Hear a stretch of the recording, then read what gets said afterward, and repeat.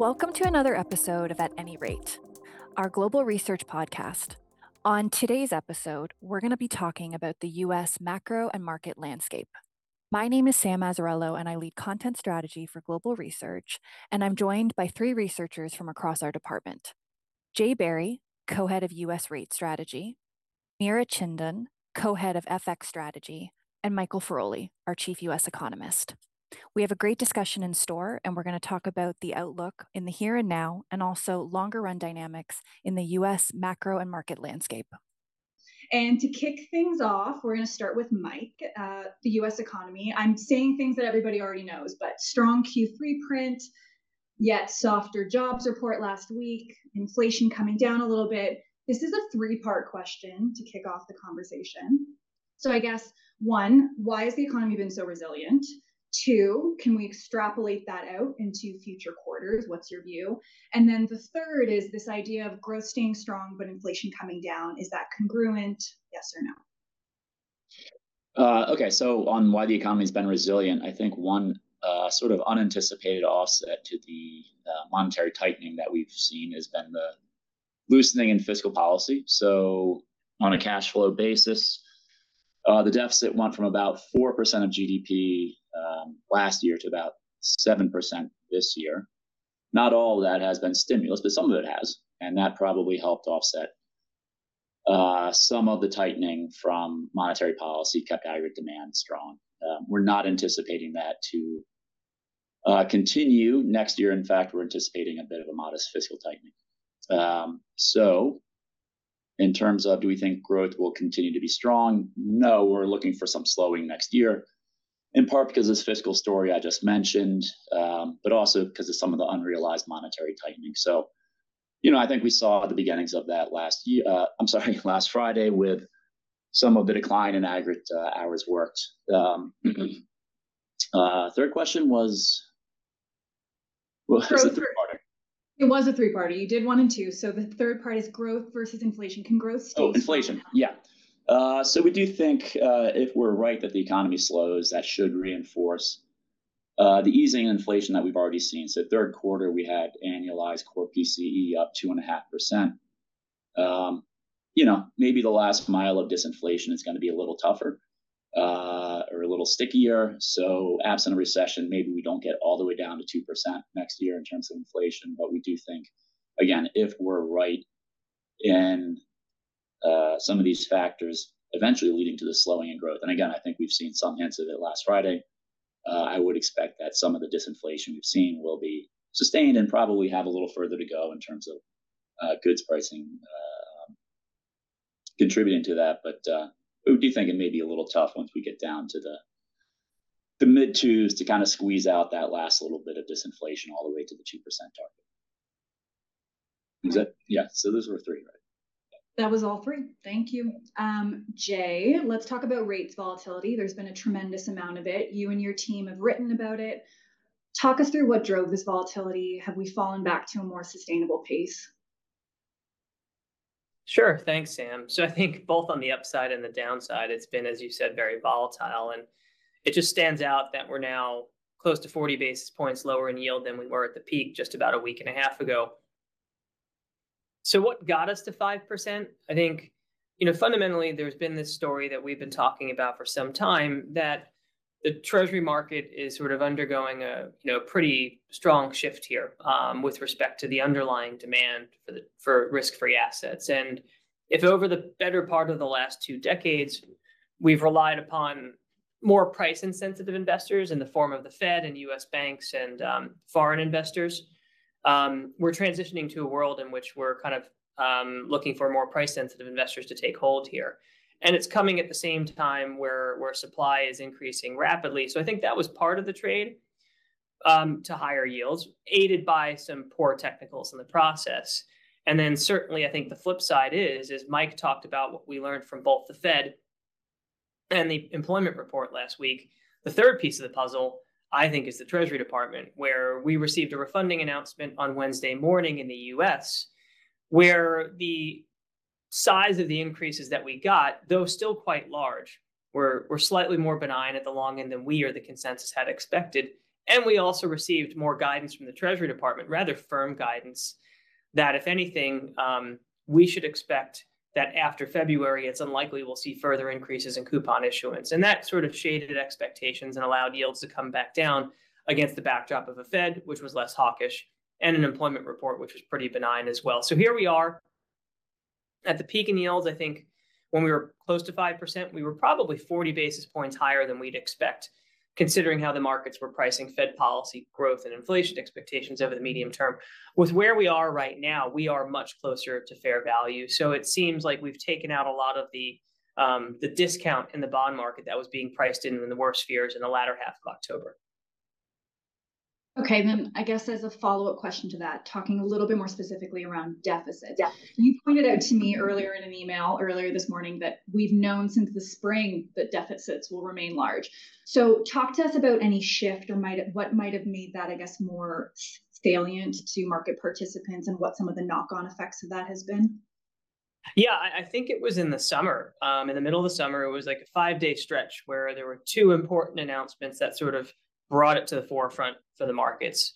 The first, I think, was the July Fed meeting where Chair Powell, when being asked about policy levers, said, can you possibly have your policy levers in opposition and continue to run the balance sheet down via QT if you potentially lower rates next year because inflation eases, as Mike has talked about? And the chair said yes, because both would be normalizing those policy tools.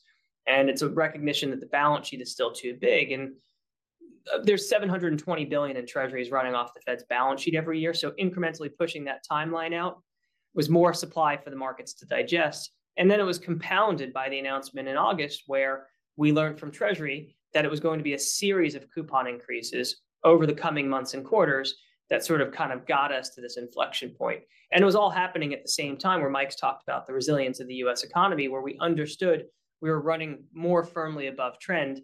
And for investors who were waiting to add duration, waiting to add rate exposure, expecting the Fed to be done tightening, this continued to push out that timeline. So I think it was that inflection point. We've known deficits were wide, as you said, but it was understanding the incremental changes in supply coming from both the Fed and Treasury that may have been the impetus during the summer.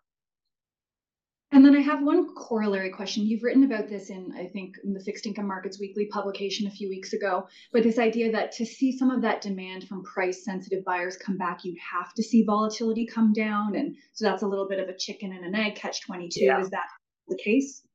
It certainly is. And I think when we look at it, one would expect that asset manager and more price-sensitive forms of demand should be robust here because we've got aggregate fixed income index yields at 15+ year highs. But what we find is that when investors are chasing that yield, they're going to money market funds without the duration risk. Whereas now, longer out the curve, because we are on the verge of the third consecutive year of negative total returns for risk-free assets, they are staying short. So perversely enough, I think we need to see yields stabilize, total returns become steadier over a 3 to 6 month horizon to see those inflows start to pick up. And they had, to be fair, at the start of the year. But then as we've had this sort of very aggressive move to higher yields between the early part of the summer and just a week ago, they've really slowed down aggressively. Okay. Mira, so then on the flip side of that, the dollar has appeared to have stayed stable despite the large swings in the yield. You can agree or disagree with this assessment. You're the head of FX strategy. And I wanted to ask you, do you agree? And then also, yes, no, why hasn't the dollar moved more? Sure. Thanks. Thanks, Sam, and thanks for organizing this call today. Look, I think it would be fair to say that in the first half of this year, in particular, the dollar was quite range bound. We had a pretty narrow 2.5% range in the trade weighted index. But certainly since July, we've seen larger moves. We've seen, about between 5 and 6% strengthening in the dollar since then. So I would say it's been a bit of a range breakout, but certainly you're right. In the grand scheme of things, given the kind of volatility we've seen in rates markets, for example, by contrast, FX has been more subdued. I think that's fair. So while not in a range, I think certainly reduced vol compared to other macro markets. And I think there's several reasons for that. The first thing is that typically when you see such large moves in US rates, it also tends to result in large moves in interest rates outside the US as well. So if you look at something like, European yields, bond yields, for example, went up as well in sympathy with what was going on in the US. You saw that even in low yielders like Japan. And what that means is that, for FX, what tends to really make a difference is, how divergent are these trends. But if you have them move in a similar direction, it tends to mute the volatility in FX a fair bit. So I think what's more important in these instances is really what are interest rate differentials doing, and that they did move in favor of the US, but by smaller magnitudes, and that's why you're getting a slightly more muted reaction in FX. But to me, I would characterize the first half more as being range bound for the dollar. And I think there were very good reasons for that, because you had obviously, the carry support, the yield support for the dollar was still very much intact. But what you were getting offsetting, a big offsetting factor of that in the first half was you were getting green shoots out of China and Europe that was keeping a lid on how high the dollar can go. That lid effectively de facto lifted in late May, early June, and that's really when we turned and started recommending dollar longs. And you've seen, the dollar strengthen alongside that. And I would no longer call it. I wouldn't call that in a range anymore. And I think the narrative pretty much continues to be more around U.S. exceptionalism, and if you take a look at, broadly speaking, the moves in the dollar. Given what interest rate differentials have done, that seems largely in sync. So even though it looks like optically, the volatility is a lot lower than what we've seen in rate markets, it's, I think, about right given what interest rate differentials have done. So Mira, one more follow-up question for you. I read your team's piece that came out on Friday evening. Did you make a shift in anticipation of the October payrolls report on Friday, and what was the reasoning for that? Did you take off some of the long on the USD? Yeah, I think that was more of a tactical shift, just a recognition that the series of events, the way they unfolded in the U.S., started shifting and started skewing the balance of risks around the dollar. And if you take a step back, and the two main pillars for our bullish dollar view were really, firstly, it's U.S. growth exceptionalism, which is U.S. outperforming the rest of the world.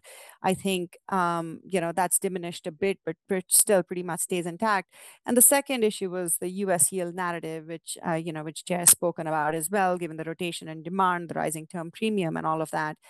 And I think what became pretty clear to us was that, given the outcome from the Fed, given the softness in the data that we had even seen before payrolls, particularly the ISMs, and then of course there was the Treasury refunding announcement, which I personally think is a bit of a red herring.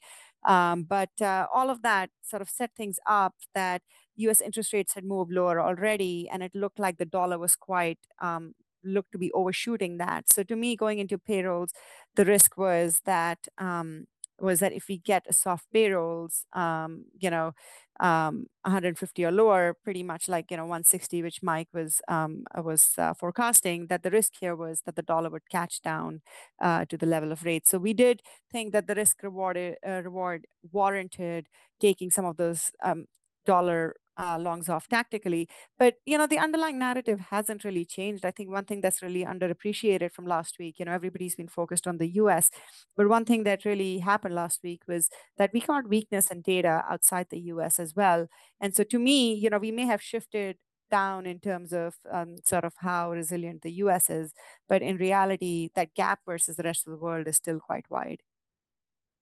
Okay, so then that's a good segue to turn back to Mike and talk about two things: the Fed, two angles, but let's start with cutting. So last I checked on Friday, the market was moving up the first cut from July to June. That being said, hiking, do you see any risk that the Fed actually does have to hike again in the near term, given that Chair Powell, while sounding more dovish, didn't actually take further rate hikes off the table? Mike, you're on mute. All right. What was I saying? Yeah. There's always a risk, but so never say never. That said, I think we Well, one thing, I mean, Chair Powell clearly sounded pretty pleased with the disinflation he's seen so far. So I don't think he would want to, upset the apple cart, given that it's happening in a way that's been, pretty painless. And certainly one of the 3 or 4 key metrics ahead of the December meeting has, I say 3 or 4 because the second CPI may come, too close to the meeting for it to really be useful. But certainly last Friday, I think reinforced the sense, as I said, that private activity is slowing. So, I think even if you got really strong numbers between now and December, that would make January more interesting than December. So I think it'd really be surprising to me to see December and even January. I think, given Powell's body language, I think you kind of need to run the table here on stronger growth and inflation data. Okay, then the next logical question, I guess, is around cuts. Your official forecast is for third quarter 2024. Is that, I guess I would ask about what economic data you need to see to expect that. What do we need to see before they're going to start initiating cuts? That's a broader, better question. Yeah.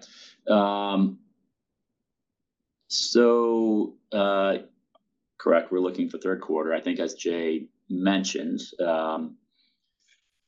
Powell has kind of recently opened the door to this idea that they could normalize policy rather than, which would imply, I think, that the economy is expanding, albeit below trend, like we forecast, but that inflation's coming down below 3%, and that could start a process which wouldn't get them to a neutral rate setting, but just take off some of the restraint on the economy. I think historically what you see is the risk, which is if we get negative payroll growth,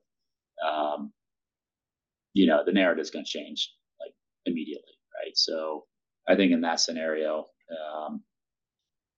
we could see cuts before what our forecast is, and I think we wouldn't be talking about normalizing policy. We would be talking about a traditional easing path.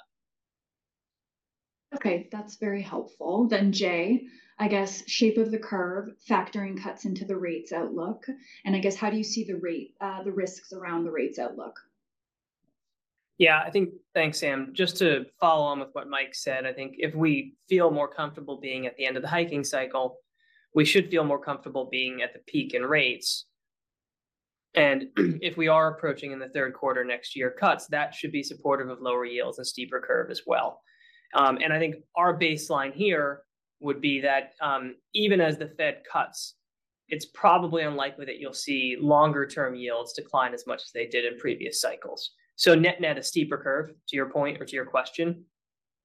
And it's already telling that the front end of the curve, 2s, 10s, has already steepened about 65 to 70 basis points off of its flattest levels just a few months ago, as we've sort of priced in this term premium supply demand story that we talked about earlier. This is, we think, more structural in nature and just is going to prevent long-term yields from falling as much even as the Fed eases. So I think it's fair to say rates lower as the Fed eases in the second half of next year, but we'd feel more comfortable being overweight duration in the 2 to 5 year sector, where it's more sensitive to what the Fed's doing and less exposed to some of these idiosyncratic supply demand factors that should be continuing to drive term premium higher. So rates would be lower across the curve, but we feel more comfortable being long the short end and hence in a curve steeper position overall. Okay. Then Mira, turning to you, let's talk about the dollar, right? So obviously, generally, on average, Fed rate cuts are going to be negative for the dollar, but you already alluded to the fact that it happens in an ecosystem of what other central banks are doing and what's going on with EM rates. I mean, dare I say BOJ, and just put that out there. But like, talk to me, I guess, around what you would, some scope for the dollar to soften. I mean, pick up your in growth. Just give us, I think, your team's view on the dollar outlook going forward once we start to see Fed cuts.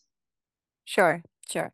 And I think this is where it becomes quite context dependent, right? Because we can sort of think about, typically Fed you can go back in time, for example, the last 3 hiking cycles, you see when the Fed comes to a pause, and then when they start cutting, you tend to see euro-dollar actually strengthen quite substantially at the end of Fed hiking cycles. But you dig a bit deeper, and what you'll find is essentially that in the past, you had the Fed leading and the ECB lagging. So the Fed tends to hike first, they go pause first, and they cut first. Now, and in that context, that would make sense, for euro dollar to strengthen quite substantially in the back end of such cycles. Now, the question here is going to be, what is the context? If again we focus on euro dollar as an example, say the Fed is cutting rates, but actually the reason they're cutting rates is because inflation has come off and growth seems to be doing okay. It's a bit of a soft landing scenario. Yes, its growth is sort of starting to go below trend, but say we avoid a recession. But the key issue here is for ECB, they're already grappling with that situation. Right at the moment, for example, Mike's growth forecast for the US is 1.5% for the fourth quarter. Mike, correct me if I'm wrong. And then we're coming north of 4% from the prior quarter. In Europe, it's a very different situation. In Europe, in Eurozone, the ECB was forecasting that growth would be about 1.5% at the moment. They took that growth target and or growth projection, they cut it to 0.8%, so they nearly halved it. And meanwhile, PMIs are suggesting that growth is tracking negative 0.3%. So to me, if we are sort of gradually going into this slowdown, and the Eurozone is already flirting with a recession, then that's not an environment in which actually the euro can rebound and the dollar can necessarily weaken. So I think it depends on what currency you're talking about. I think as far as euro dollar is concerned, in the near term, I expect the US exceptionalism narrative to dominate. And if the question is, well, at some point, do you think that this can change because say European growth picks up or something like that, then that changes the narrative a fair bit. But I can see that as the year, in the early part of the year, and in fact our targets indicate this, our euro dollar target is between parity and 103 for the next couple of quarters. That's on the premise that euro is going to continue to underperform from a growth standpoint, and that's going to reflect in the currency. But over time, that weakness is going to rotate to US, and Europe is going to start to base and start to improve. And that's when you start to see the cyclical lift. So I would expect euro dollar heading towards the 110 area or higher as the year progresses. Okay, great. Mike, I wanted to ask you a question that's a little more long-term in nature for all our clients who do strategic asset allocation, asset managers, long-term capital market assumptions, and the like. US growth. Agree or disagree that there's maybe an emerging consensus that the US economy could continue to outperform in the long run? I guess I'd ask you, do you agree with the view of American exceptionalism when it comes to growth? Do you want to talk about productivity or demographic trends? Or you can take this question in any direction you like. I think there are certainly some hints of some rays of hope, I think, in terms of long-run growth trends. And even, look, I guess what I would say is if we're talking about in an international context, even the kind of disappointing trend growth developments over the past decade in the U.S. were even more disappointing abroad, right? So the U.S. was outperforming for even though we underperformed our own expectations and some of the more recent experience from the late 20th and early 21st century. Now, relative to that, we have seen improvements over the last year on both productivity and in demographics, particularly the recovery of the foreign-born workforce. And I guess there are some, I wouldn't necessarily project all of that improvement forward, but I do think, there are certainly some, I think on the foreign-born workforce, it's easy to see that, persisting. I think there are some, short-run lifts here we could see for productivity. Then you get a little more conjectural when you start to get into things like, we talked about AI earlier this year, and certainly there are some really possibly boomy projections around that, but it's really kind of difficult to map that into into a forecast. But I think, as I said, it feels like risk may be tilting a little bit to the upside on trend growth. And certainly, I think in an international context, that's an easier call to make. That I think the U.S. should continue to outperform internationally. Okay, thank you. Mira, another longer run topic that you've written about extensively is de-dollarization and why this might seem unlikely in the near term. Also, a shout out to our China economics team. They just put out a great piece last week on de-dollarization of financial assets in China, which was also very good and pairs well with Mira's research. Are you concerned at all over the longer time horizon around de-dollarization, and could that drive dollar weakness? So I think we have to distinguish between some of these cyclical factors and the structural longer term factors. And I do think the cyclical will dominate in the near term. And again, coming back to the exceptionalism story I mentioned before, that it's also what's going on outside the US. I mean, the question you asked, Mike, in relation to productivity and trend growth, I think that has implications for the dollar near term as well, because essentially what you're seeing is substantial weakness outside the US. The productivity in the US is going up. In Europe, it's actually weakening. I just want to sort of wrap up this thread around the exceptionalism story and the cyclical, how strong the cyclical dynamic is. In Eurozone, over the last week, we've had every single piece of data that's come out has been on the weaker side of expectations, whether that's inflation, whether that's GDP, it's IP, and of course the flash PMIs before that. The employment numbers are also starting to soften. If you look at the rest of G10, whether it's New Zealand, Canada, Norway, Switzerland, we're seeing misses in data everywhere. And importantly, China PMIs also were softer than expected. So I think the cyclical dynamic of US exceptionalism is way too strong. And that's going to sort of offset some of these longer term structural factors. Now, on de-dollarization, look, you can think about de-dollarization in a couple of different ways. There is sort of your usual transactional dominance that gets a lot of attention. Those are the metrics. How much is dollar comprising of traded volumes and currencies? What does the trade invoicing look like? What are cross-border liabilities look like? And what we find in all of these categories is that the dollar share hasn't really fallen. If anything, in fact, in many of these transactional categories, the dollar still screens as top of class. It's retaining that dominance, if not going up to record highs. You are seeing, however, a different definition of de-dollarization that is being referred to these days, which is really more about the real demand for the dollar, through your traditional sort of participants, like, from FX reserves. What is the FX share, of the dollar in FX reserve, for example, when they intervene in markets and things like that. That, if you adjust for, mark-to-market valuations, has been declining. It's gone down to a record low of 58%. I mean, it's not, it's still within the longer run range, but it's certainly at the lower end of that range. That share is going to be even lower when you look at other things, like what is the physical demand for gold, right? Because a lot of central banks or quite a few EM central banks have increased their demand for gold as well. So if you think about their FX reserves portfolio and you incorporate gold in that share for dollar has fallen even lower. There is anecdotally conversations we've had with our commodity strategists that they're talking about commodity transactions have started to shift to different currencies. It's happening in a small manner, but it's happening with higher frequency, which over time should only continue to go up.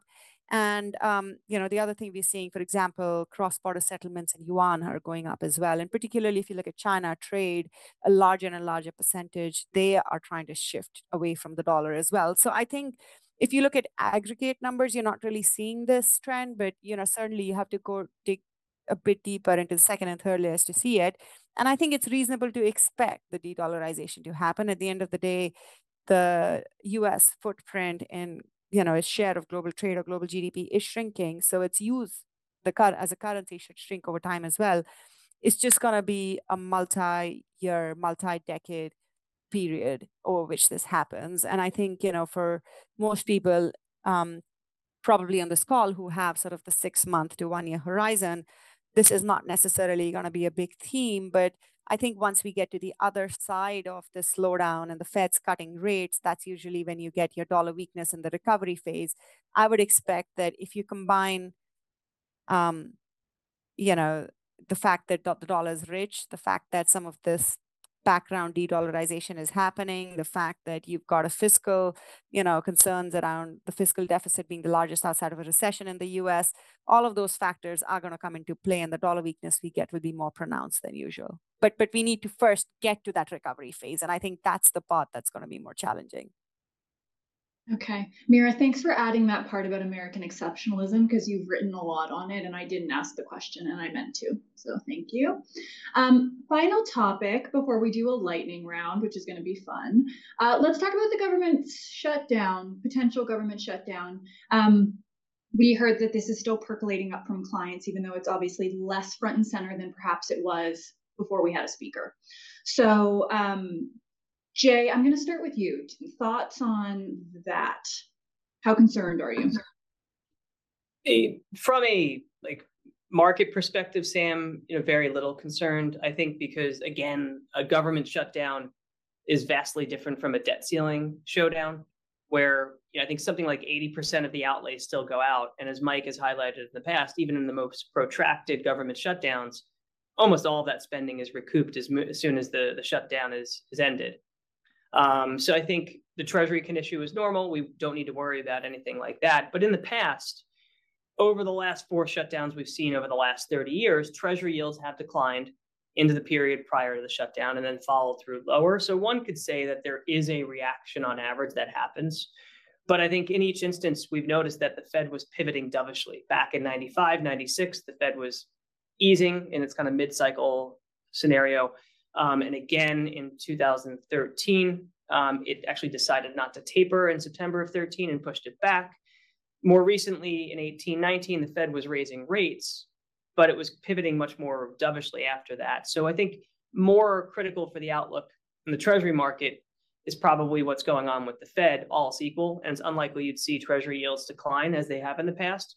If anything, given this concern that you've brought up around fiscal and the supply story, if this is one more evidence or one more piece of evidence that the government cannot function smoothly, perhaps this is something to think that it would actually be bearish for U.S. rates in the lead up to the November 17th deadline.